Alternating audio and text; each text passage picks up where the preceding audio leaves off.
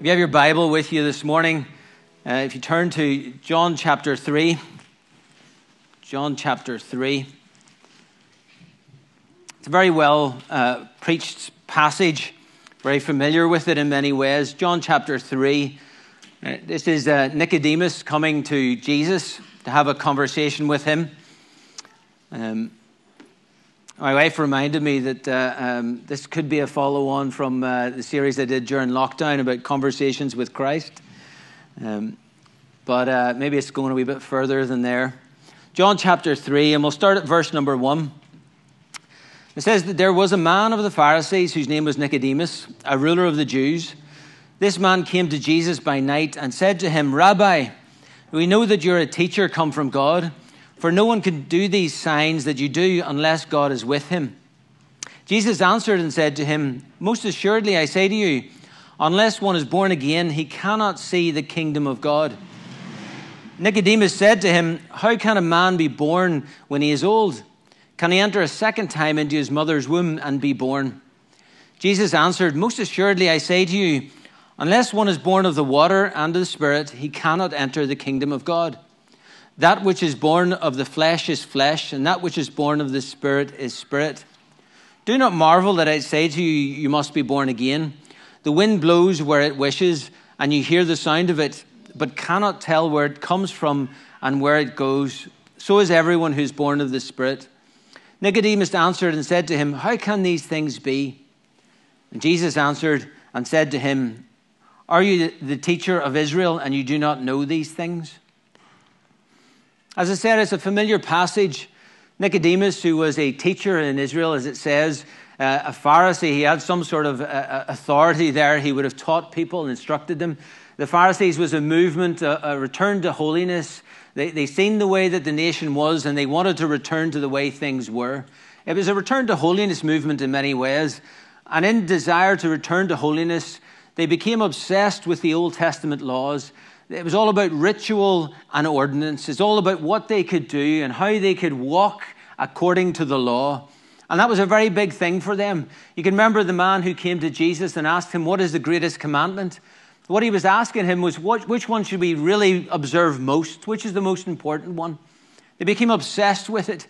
And Jesus is talking to Nicodemus here, and he's challenging him.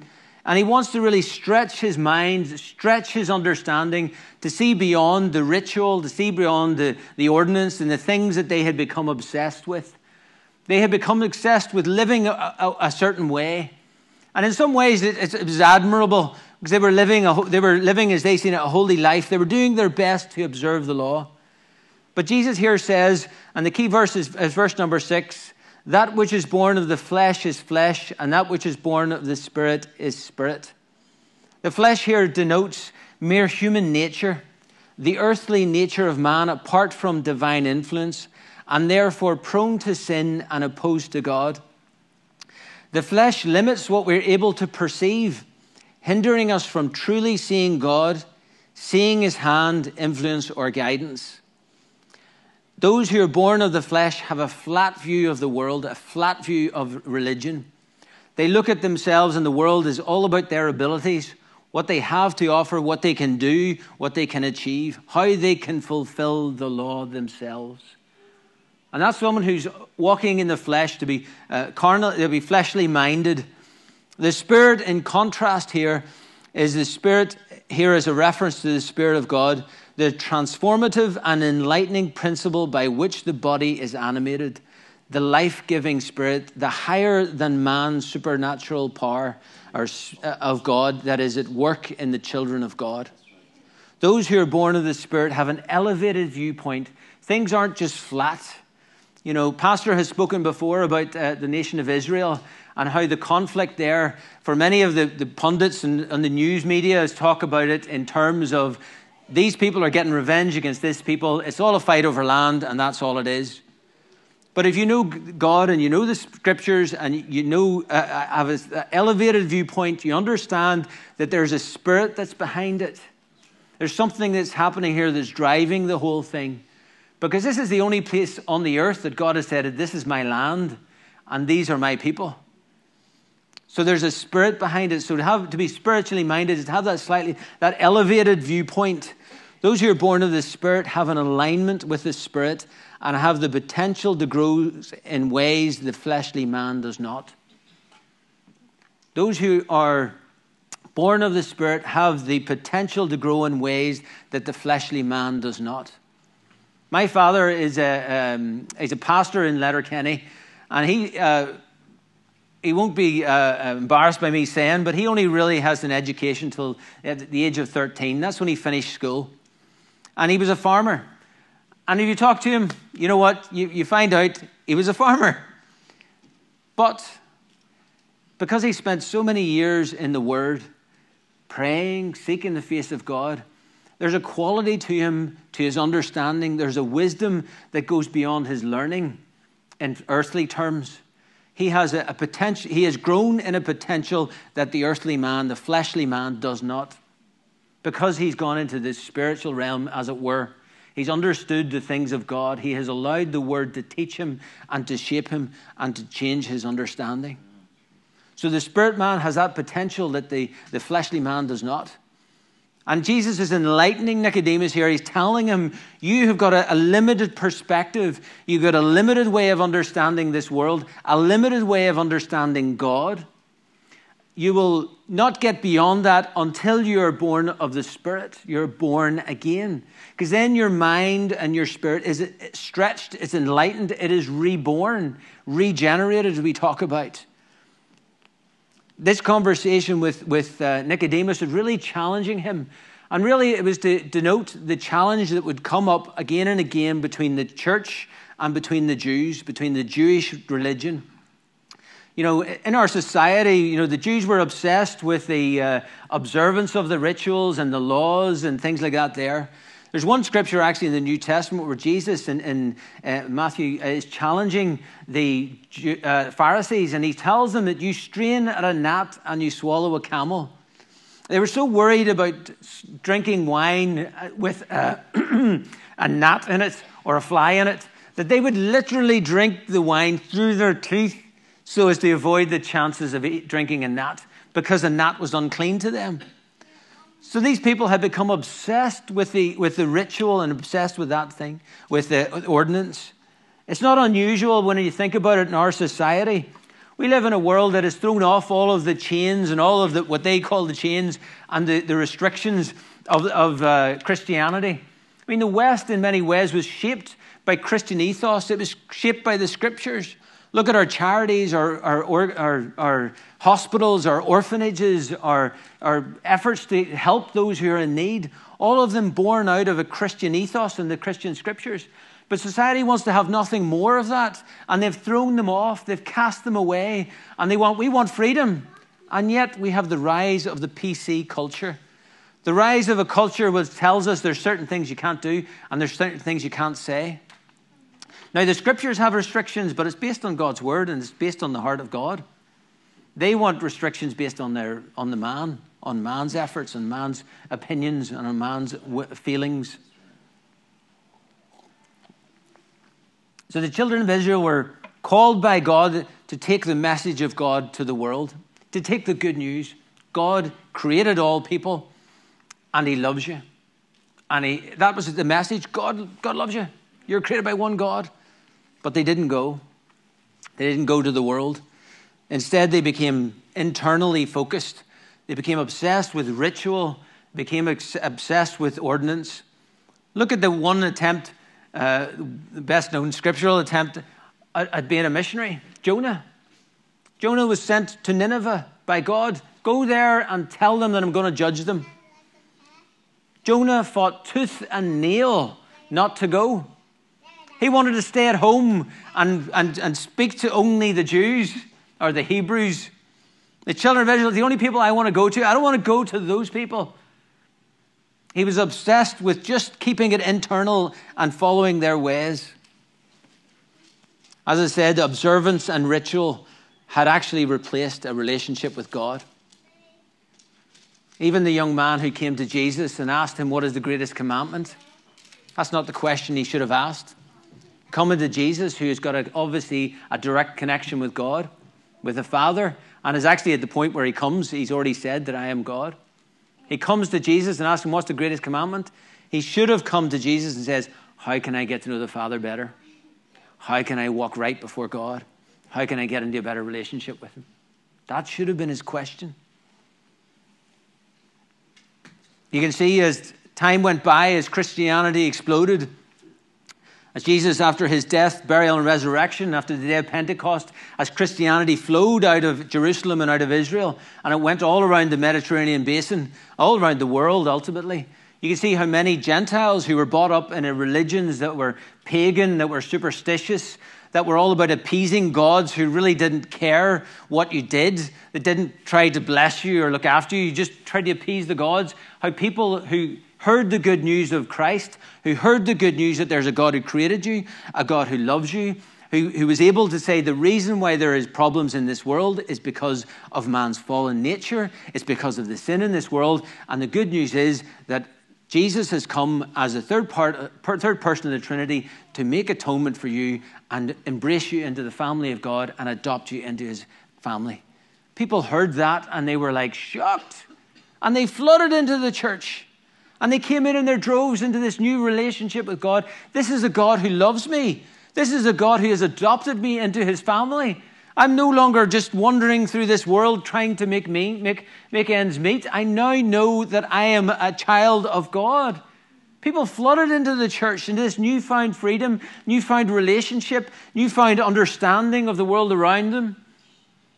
And of course, as Gentiles flooded into the church and as Jews embraced Jesus as their Messiah, there was a clash. There was a cultural clash. See, for the Jews, they had been brought up to learn to live as a good Jew. As a good Jew, you must remember to recite your prayers in the morning and in the evening. As a good Jew, you must remember never to eat pork. As a good Jew, you must not wear mixed clothing, mixed fabrics. As a good Jew, you must, and they were brought up that way. So as they came into Christ and into this new experience and this new relationship with God, of course they're embracing it and it's wonderful. But after a short period of time, all of the things that the traditions and the habits and the way they were brought up starts to surface and starts to come forward. And they start to say, well, actually, if we're going to be good believers in the Messiah, the Mashiach, we need to make sure we do this. We need to make sure we do that. And they started to bring in restrictions. They started to bring in old Judaism.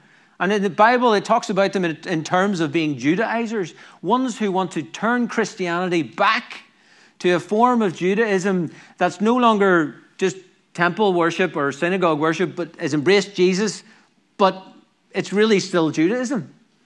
And Paul sees this rising in the church, and he struggles with it. He knows where they're coming from. He understands that. But he knows that there's a new freedom. There's an experience that he has now had in the church that he cannot deny, that he has embraced. This is what I was looking for all those years. This is a true relationship with God. Paul goes to great lengths in the book of Galatians to defend the fledgling church.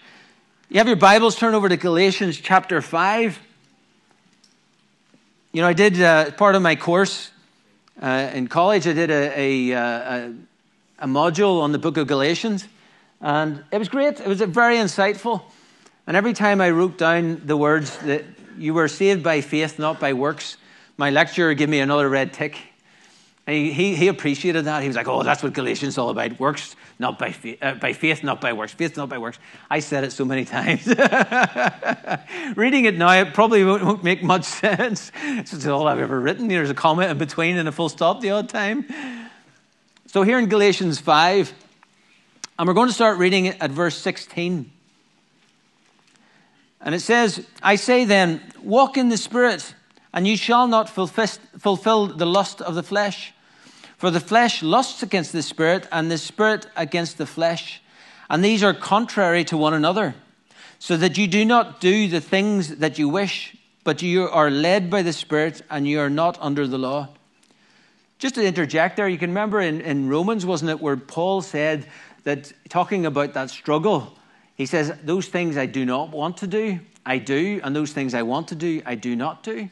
It's a bit of that as well. He's saying there's a part of me that doesn't want to do that, but I still find myself doing it. There's a part of me knows that I should do this, but I still do it, but I don't do it. So he's talking here about that struggle. Verse 19, it says, "Now the works of the flesh are evident, which are adultery, fornication, uncleanness, lewdness, idolatry, sorcery, hatred, contentions, jealousies, outbursts of wrath, selfish ambitions, dissensions, heresies, envy, murders, drunkenness, revelries, and the like, of which I tell you beforehand, just as I also told you in times past, that those who practice such things will not inherit the kingdom of God. But the fruit of the Spirit is love, joy, peace, long-suffering, kindness, self-control. Against such there is no law. And those who are Christ's have crucified the flesh with its passions and desires. If we live in the Spirit, let us also walk in the Spirit. Let us not become conceited, provoking one another, envying one another." So he's challenging this conflict in the church. He knows that there's an element where they're trying to bring in this control, and he sees that clearly as the flesh. He identified that with his old way of living. Whenever he was a Jew, he advanced in the church, he advanced in the synagogue, through his harsh treatment of Christians, by rounding them up, by beating them, and actually by forcing them to blaspheme the name of Christ. And he's seen that as doing that as a member of the synagogue, he progressed and developed. He advanced and was more promoted. He was given greater authority and greater license. But he said that's the old way of the flesh. Walking in the flesh will give rise to things like this. And he's warning the church, and it's good to be warned. It's good to be encouraged. It's good to be strengthened, built up. But it's also good to be warned that this was what could happen if you go back into those types of things, if you go back into effort of the flesh and the control of the flesh. And he's warning him because he sees what's coming ahead here. When I just announced some of the things that he says there, it says adultery is the pleasure of living without commitment or living as though uncommitted. Fornication is the pleasure of commitment without actual commitment. Uncleanness is living without spiritual restriction or control. Lewdness is unbridled speech or actions, heedless or careless of consequences. Idolatry, manufacturing a God that appeals to your agenda, also changing God to make him more amenable to your attitudes and behaviors. On and on it goes. The results of trying to do everything in your flesh, to walk in the flesh. We have changed over. We no longer walk in the flesh. We should be walking in the Spirit. Paul's seen that and the dangers of it rising in the church, and he wanted to protect them from it. And the truth is, some of those things there, we've all got the tendency towards. Now, maybe not, adultery, Sharon. It's a good thing she's got a mask on this morning. I can't see her worried look, never mind her angry look or nothing, Green Mickey's mandatory for a wee while longer. I was tempted to get it. Have you ever seen those faces? They just cut out the eyes. People get it for birthdays and stuff. I went to someone's 40th birthday and they had one of those. Everyone had the same face of the birthday boy. So they all took pictures and they're all the same face. I should get you one. Nice big, I've got a big smiley one. But we all have that tendency to responding in the flesh, responding in anger, responding in hatred, sometimes out of envy, out of jealousy. You don't know what's going on sometimes whenever you're talking to someone and they're talking to you. We can identify it in other people, that they're, that's the flesh there. His response there wasn't very godly. It wasn't very spiritual. He wasn't very, very polite and very gracious there. We're very quick at identifying that in others. Sometimes it takes a wee bit more honesty to identify that in ourselves.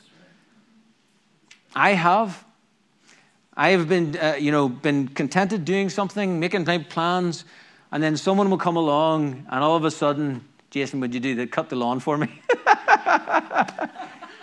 See, trying not to respond in the flesh.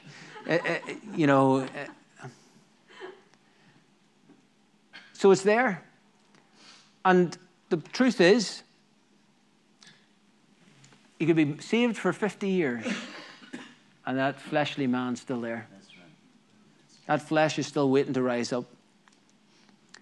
It doesn't mean that you're a terrible person. It doesn't mean that you're going to a lost eternity. But that's always there. It's not far away. Because we live in a world that's always telling us about these things and is always encouraging those things. How often do we watch programs or adverts and it's always encouraging us to look at someone else, compare ourselves to someone else and their lifestyle and what they have and what they do and how they look. So the fleshly man likes the things of the flesh, likes to operate in those ways. Has Paul foreseen this as a danger for the church? Because really, in many ways, Paul in his epistles is forging the way ahead. They're struggling with things which down the line we don't have to struggle with, but there's some things we will always struggle with. For countless years, centuries now, believers have struggled with this fight with the spirit and the flesh. It is part of our experience. But he enunciates the fruit of the Spirit as well. So he's announced the work of the flesh, now the fruit of the Spirit. And there's a beauty to it.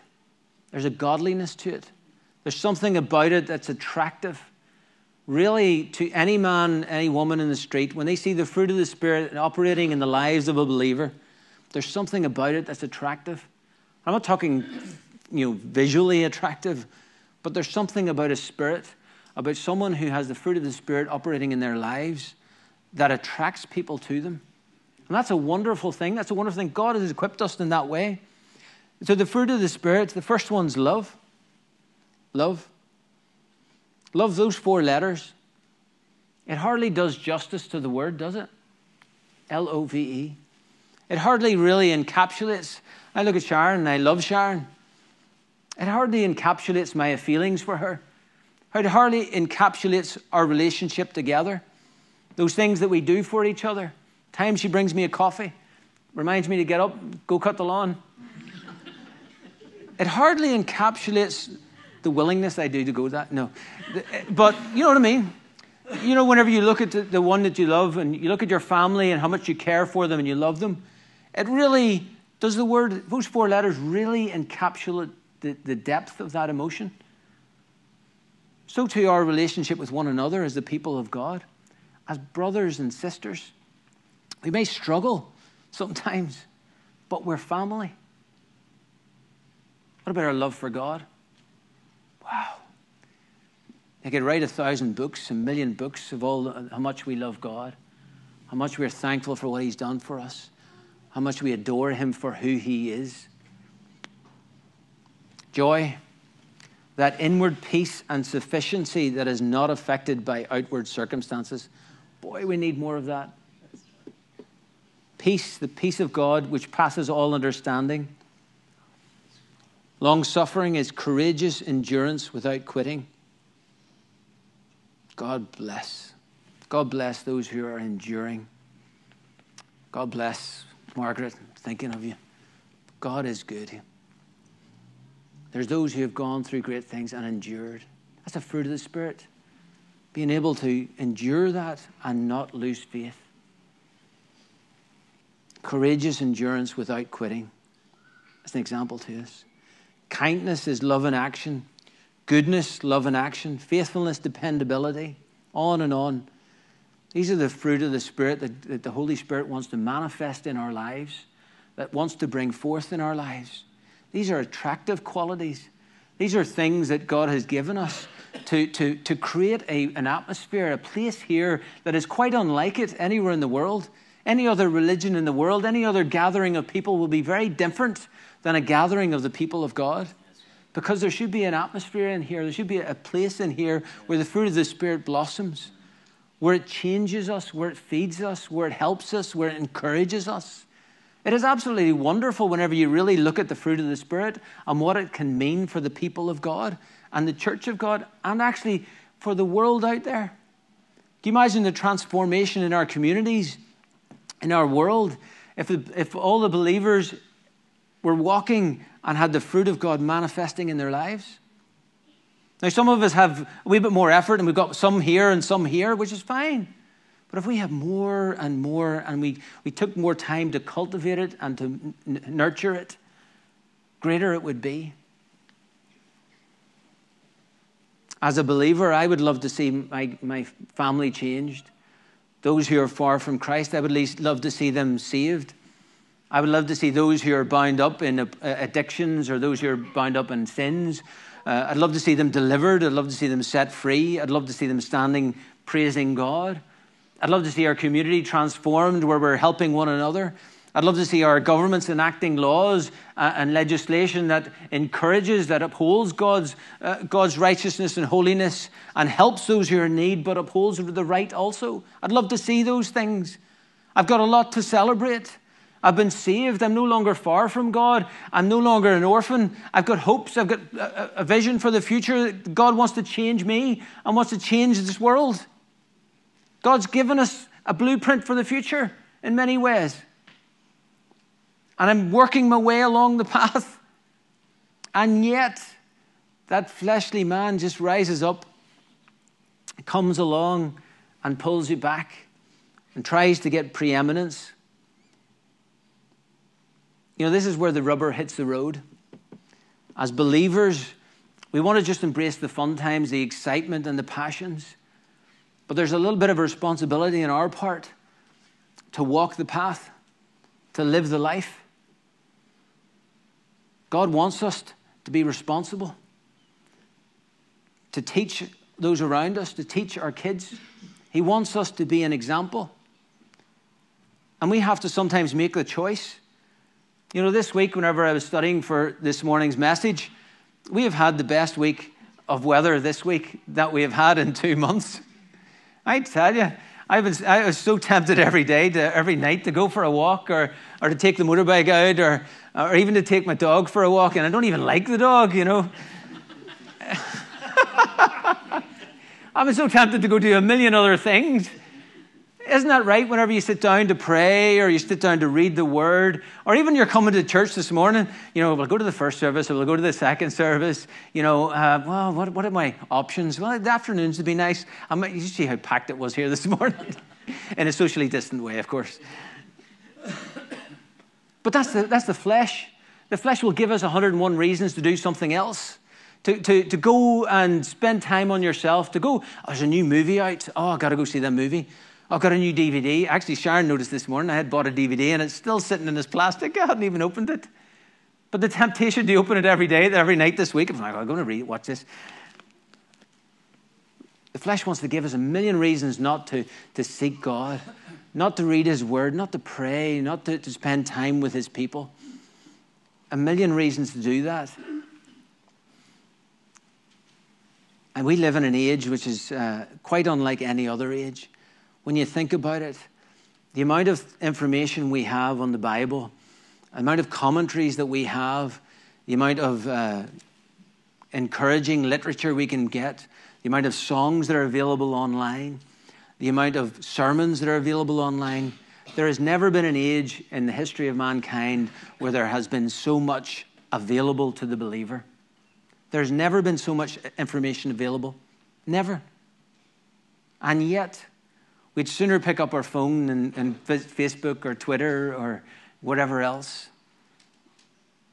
Do we ever pick it up and let's go through the Bible app? Claire, pastor's daughter, challenged me this year to read the Bible in a year. I know Martin had done it there previously, but Claire challenged me on one of the Bible apps so she can track where I'm doing it. Tell you, I'm disciplined. I have to be, otherwise she'll get on my case. But there's a million and other things that want our attention, that wants to pull us back and give the flesh preeminence. In Ephesians 4, Paul talks about this struggle. He talks about this effort between the old man and the new man. Ephesians 4, he says, you put off concerning your former conduct the old man, who grows more corrupt according to the deceitful lusts.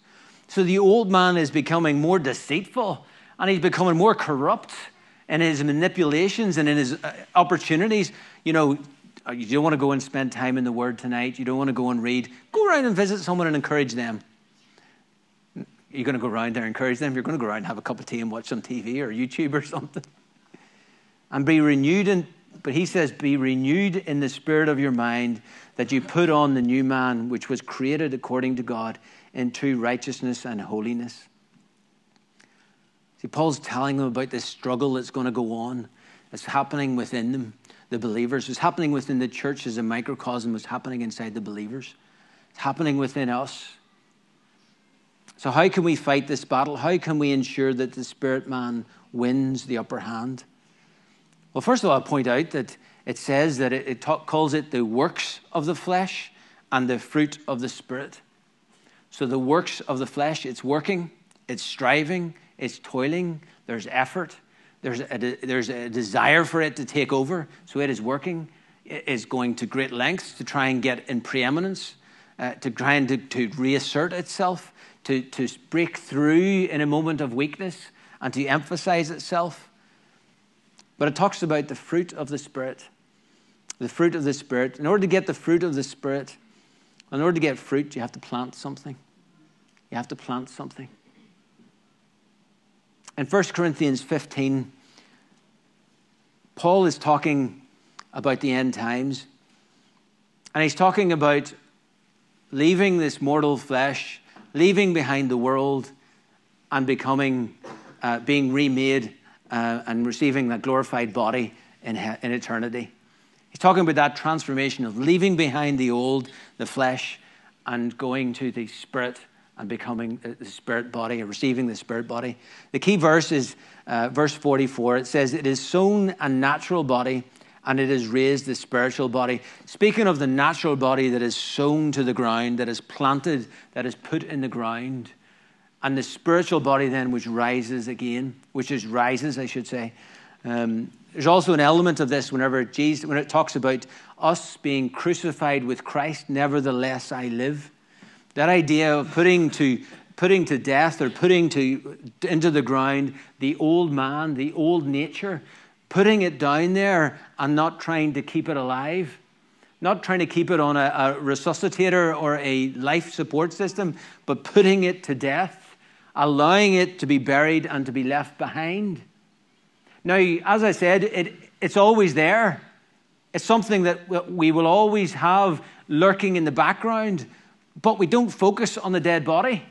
We don't focus on what's been planted into the ground.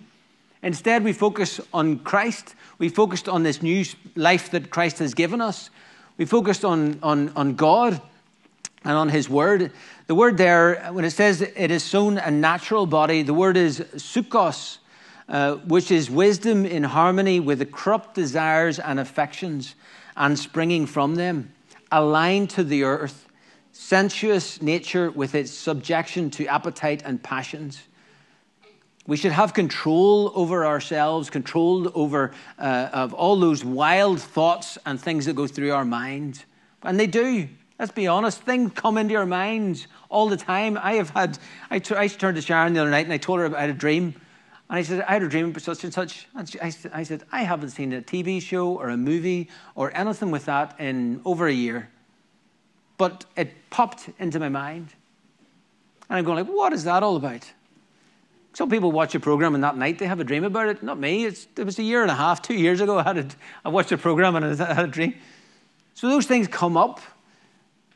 We have to don't focus on them. The Spirit here, he talks about the sown and natural body is raised the spiritual body, is pneumatikos. Is it coming from the divine Spirit or exhibiting its effects and so its character? The acts of a life dedicated to God and approved by him, due to the influence of the Holy Spirit, one who is filled with and governed by the Spirit of God. So we put the old man down, we put him in the grave, I am crucified with Christ. That old man is crucified. He is left behind. I'm turning my back on him. I am leaving him behind. And now I'm going to press on in this new relationship with God, in this new experience with Christ. So how do we do that? The first is through love. Love is the fulfillment of the law. Remember when he was asked, what is the greatest commandment? He said, you shall love the Lord your God with all your heart, with all your soul, and with all your mind. Loving God. It's a good start. It's a good start for creating an atmosphere in our hearts whereby we will develop the fruit of the Spirit.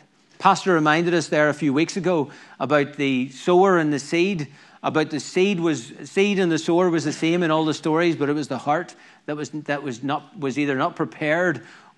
And the final story, it was the heart that was prepared. Preparing our hearts to receive the word of God, to receive instruction, to receive whenever we go to the word. We can all receive from the word. It's great whenever we come and the pastor opens the word and he brings something to light for us. But God can speak to us directly through his word. He can put a finger on things in our lives. So we walk in love and we walk in this, we prepare our hearts to receive the word. When we pray to God and we talk to him, we pray for those around us. We pray for our circumstances. We pray for our situations. Worship, praise, and fellowship with God's people. This all creates an atmosphere in us that allows the fruit of the Spirit to manifest itself, to grow and develop in our lives, making us into the people that God has called us to be, making us into a community that changes our world, that people are affected by, that people notice. A community that's attractive, not because we have we have the greatest children's ministry or we have the greatest outreach in this or we have the greatest of that, mothers and tots groups or anything like that there. Not because of those things which have got their place, but because we are the people of God who've got the fruit of God working or manifesting in our spirits, in our community. And when we're a people who are walking like that there, the world out there who's walking in the flesh will notice and we'll go, there's something about them that's different. There's something about them that's special. It actually looks like they're living like they believe what they say they believe.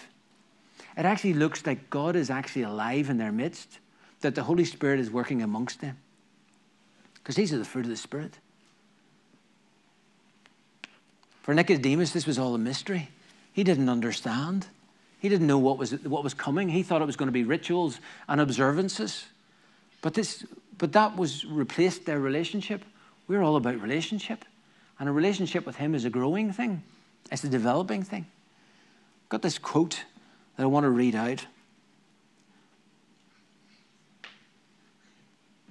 This is a quote I found. And it's talking about this very, very same thing.